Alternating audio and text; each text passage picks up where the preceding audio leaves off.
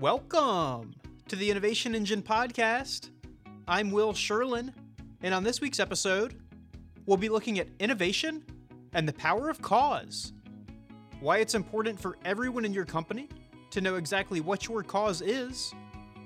Why we fear living insubstantial lives more than we fear dying. And why it still pays to be a little nuts in the airline industry. Here with us today to discuss all that and more is Dr. Kevin Freiberg, who along with his wife Jackie has written numerous books about how some of the world's most successful companies build cultures that thrive on innovation. Their most recent book, Do Something Now, Be the One Who Makes Something Happen, came out in June of this year, and the couple are now working on their next book, Company with a Cause, Live an Insanely Great Life while doing meaningful work.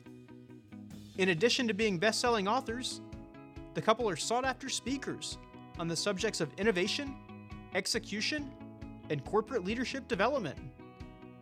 Welcome to the podcast, Dr. Freiberg. Hey, great to be with you, Will. Thanks for having me. Absolutely. So let's start off the podcast by talking a little bit about the word cause, just to be sure it's clearly defined and understood, because I think oftentimes people think of the word cause and they think of something that's akin to charity.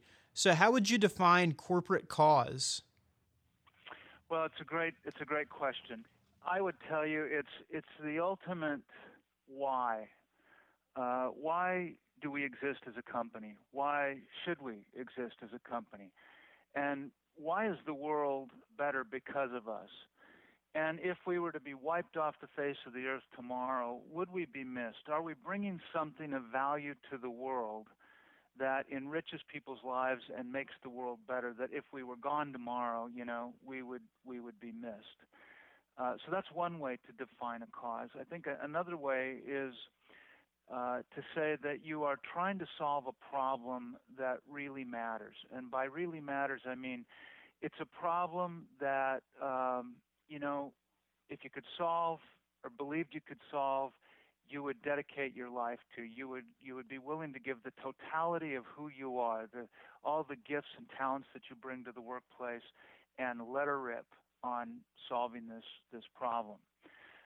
Just a couple examples of this. If you look at Medtronic, which is one of the great medical device manufacturers in the world today, they would tell you that their heroic, noble cause is to restore people to full life and health. Well, man, I'll tell you what. If you look at the devices they create and the medication pumps and the things that alleviate, all kinds of medical issues, they'd be missed.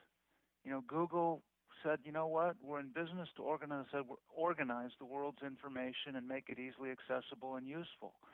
Well, I don't know about you, but if we wiped Google off the face of the earth today, I'd pretty much miss them because they are essential to what I do every day. I just did a piece of work for Vail Resorts. Vail Resorts is the largest ski company in the world now. They own Vail, but they own Breckenridge, they own Keystone, they own many mountains in the Midwest, and the canyons out in Park City and now Park City Ski Resort. Mm-hmm. Their heroic, noble cause is to give people an experience of a lifetime. Well, think about that. If I'm a lifty loading people on the lifts, right? And I do that every day, that work can get kind of boring and monotonous. But if I really believe, hey, every time I board somebody on a chair, and this may be the one vacation they get every year, my job in the 3 seconds I get with them is to create the experience of a lifetime. And maybe I get to do that times 5 with the same family skiing the same run.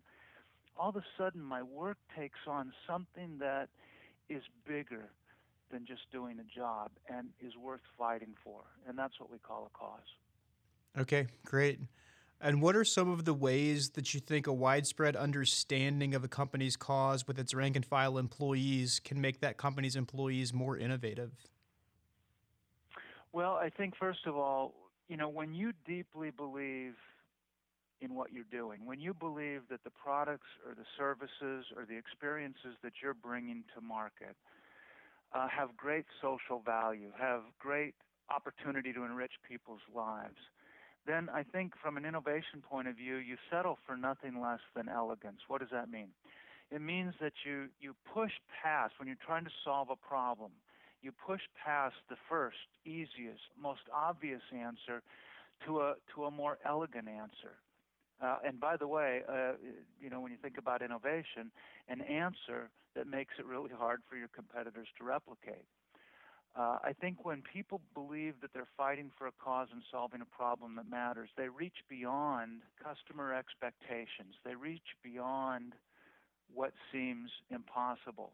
I suppose you've heard this before, but had Steve Jobs gone out in the early iPhone days or the early iPod days and said to a focus group, "What do you want in a product?" Well, back in those days, people would have said, "Well, we want a disc to spin faster, and we'd like to put more data on it so we could have more music." What was the problem? The problem is that people didn't know what Apple was capable of. People didn't know what the technologists out there could do. So when you believe that you're trying to do something heroic with your business, you're willing to. I guess my point is that the noble cause becomes bigger than your fears that would hold you back. And then finally, I would say the reason that companies that want to be innovative should define their business as a cause is because innovation is messy, right? It doesn't follow a nice, neat, linear line from point A to point B. There are hiccups. There are speed bumps. There are starts and false starts and restarts along the way. And my question to the would-be innovator is, what gives your people the courage to keep pressing on? What gives your people the perseverance to stay with solving a problem that matters when the demons of doubt set in and the critics are firing arrows and you're going, "Man, I'm not sure if we're doing the right thing"? Mm-hmm. My answer to that is, if you believe that what you're doing truly can change the world, you stick with it. And that's what separates the innovators from the mediocre. Okay, great answer. So let me ask you about the book that you and your wife are working on. As I mentioned in the introduction, it's called Company with a Cause, Live an Insanely Great Life While Doing Meaningful Work. And you were nice enough to share a kind of first draft of it with me. And one of the things that you talk about in the book is pretty important. It's the greatest needs of human existence. So what are some of those greatest needs of human existence that you write about in the book? Well, I think that we are all wired for lives that have meaning, right? I mean, nobody shows up to work every day going, I really don't care about my work. I live for the weekends. I live for the 2-week vacation every year. Mm-hmm. I mean, people may say that, but at the end of the day, we all wish we could come to work and really believe that our work had meaning. Mm-hmm. And I don't think meaning is something that you just find. I think meaning is something you create, and it's created through commitment. I've always said to my friends and even to some of my clients, show me a group of people that have no commitments. I've got friends that are independently wealthy and have been since they were kids, and they really haven't gotten committed to anything. And I'll show you people that really aren't very happy because they don't have any meaning in their lives. But show me somebody that's committed to something, and it could be, committed to a lifelong relationship with a spouse. I've been married 27 years, and I can tell you that we have more meaning in our relationship today than we did 27 years ago when we thought we were in love. And that's because we've lived out a commitment, right, through thick and thin, through the rough and rocky roads, through the happy and joyful times. And I think the same thing is true in organizations. People feel a sense of meaning in their work and connect what they do every day when they believe that their work is committed to something bigger, higher, and larger. So meaning is one thing that we crave. I think we all closely aligned with that. We all want to live a life that matters. I mean, if you look at some of the great innovators, even some of the great artists in the world, I'm a big fan of Bono with U2. They just, did a creative launch of their brand new album. He has leveraged his celebrity to eliminate extreme poverty in Africa. Herb Kelleher got into the business at Southwest Airlines to democratize the skies.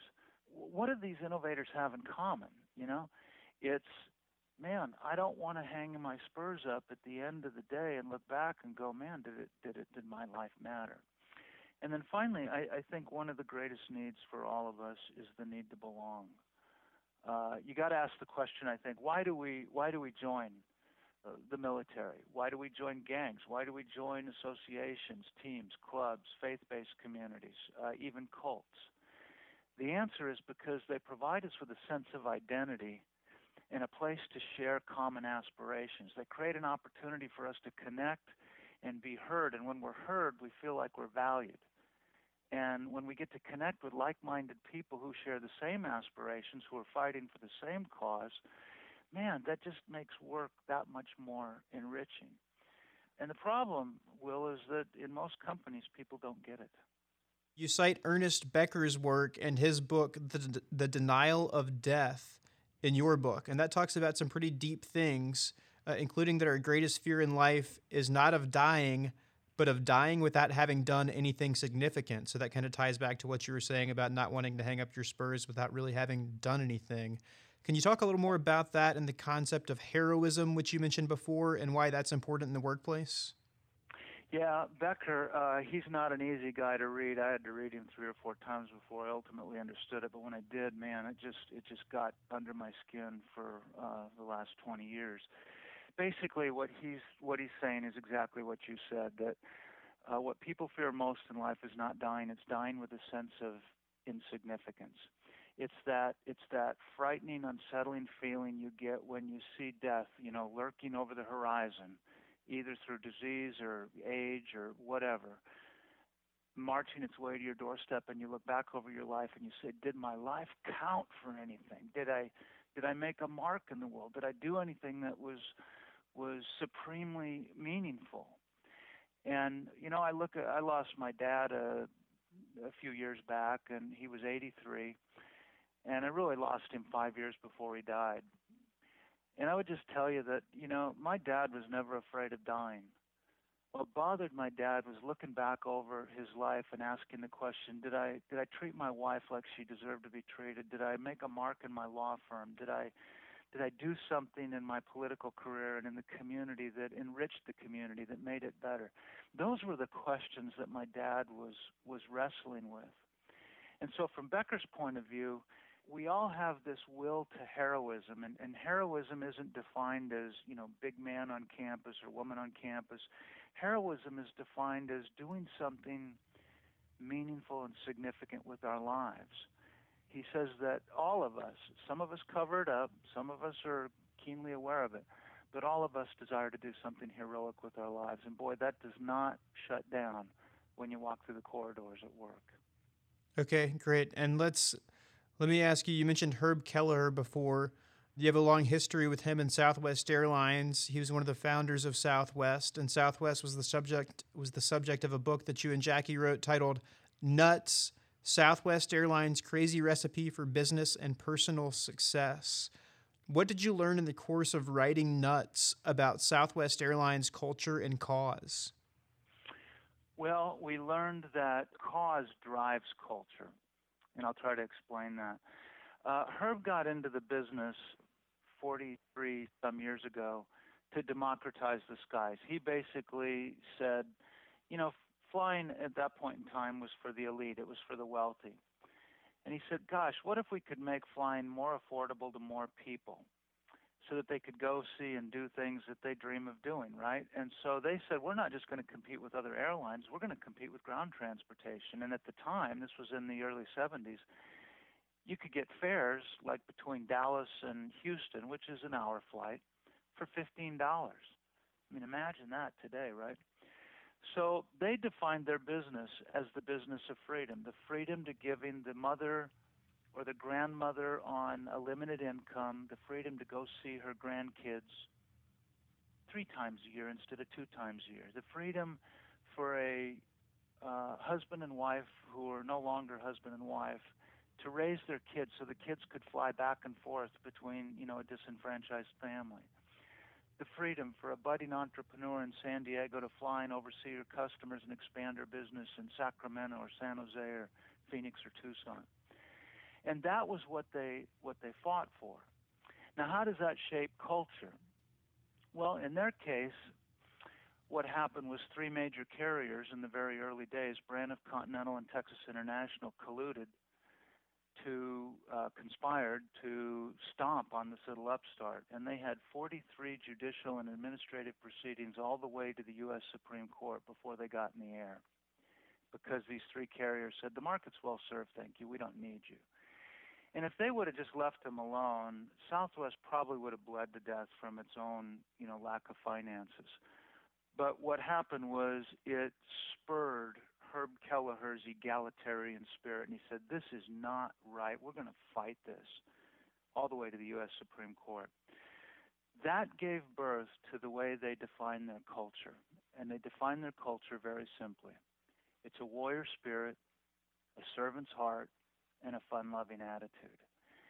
And, if you look at the things that have ensued since their beginning days, you look at 9/11. Southwest was the first carrier to get on the television set 3 days after 9/11 and say, we are coming back. We are going to come back strong. We're going to fight for America. We're going to continue to fight for freedom.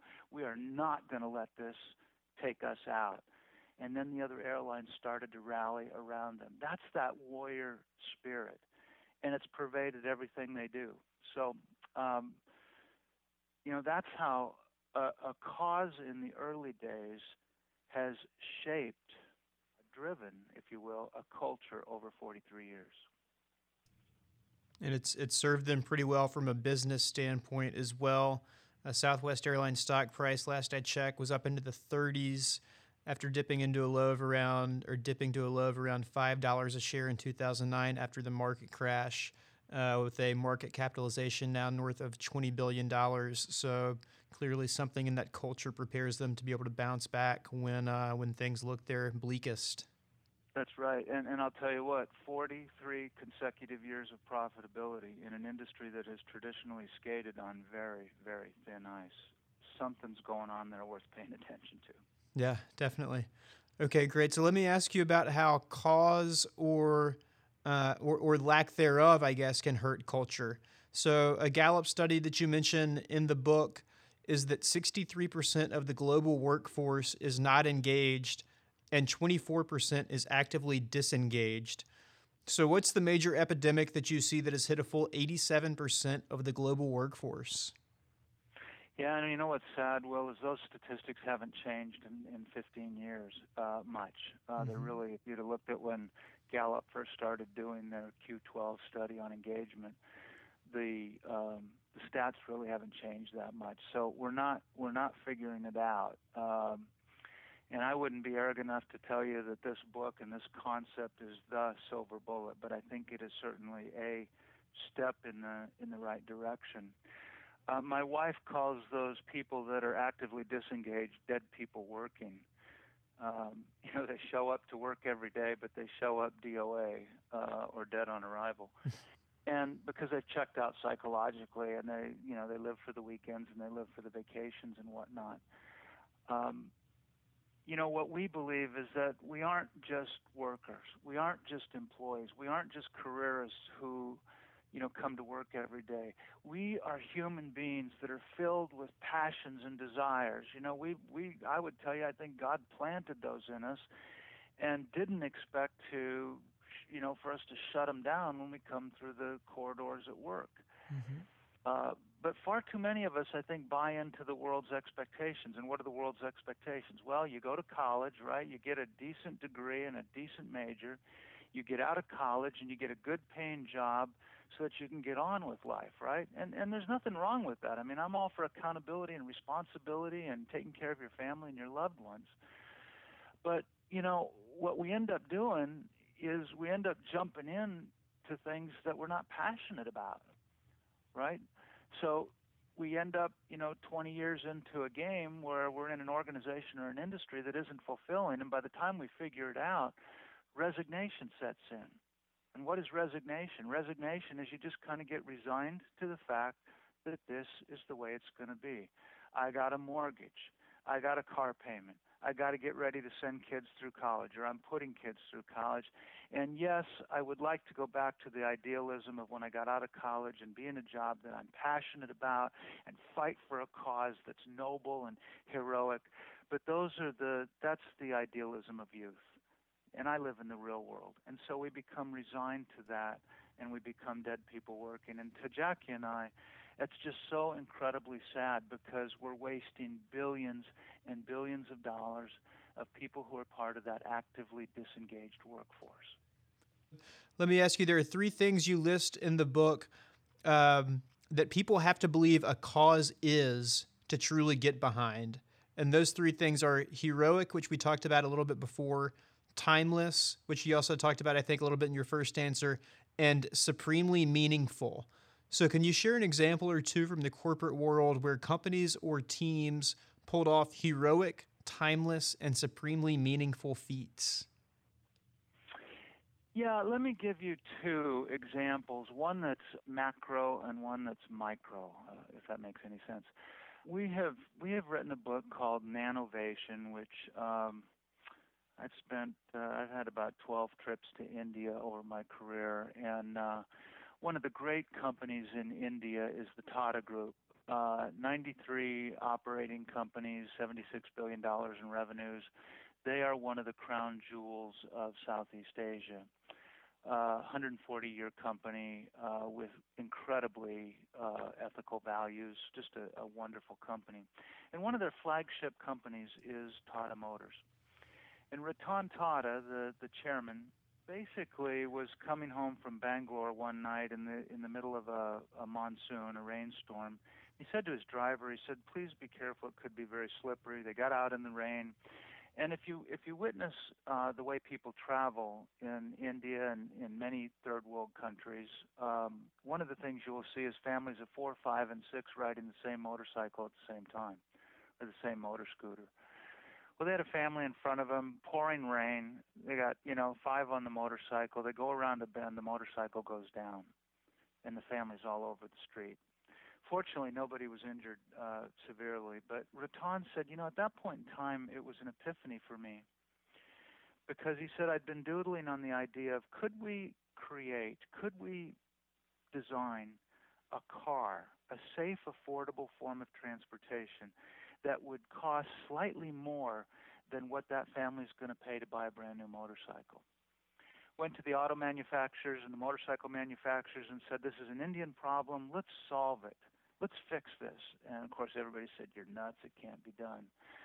Well, I don't want to belabor the story, but the long story short is, against all of the better judgment of the auto industry, they created a little car called the Nano for $2,500 US.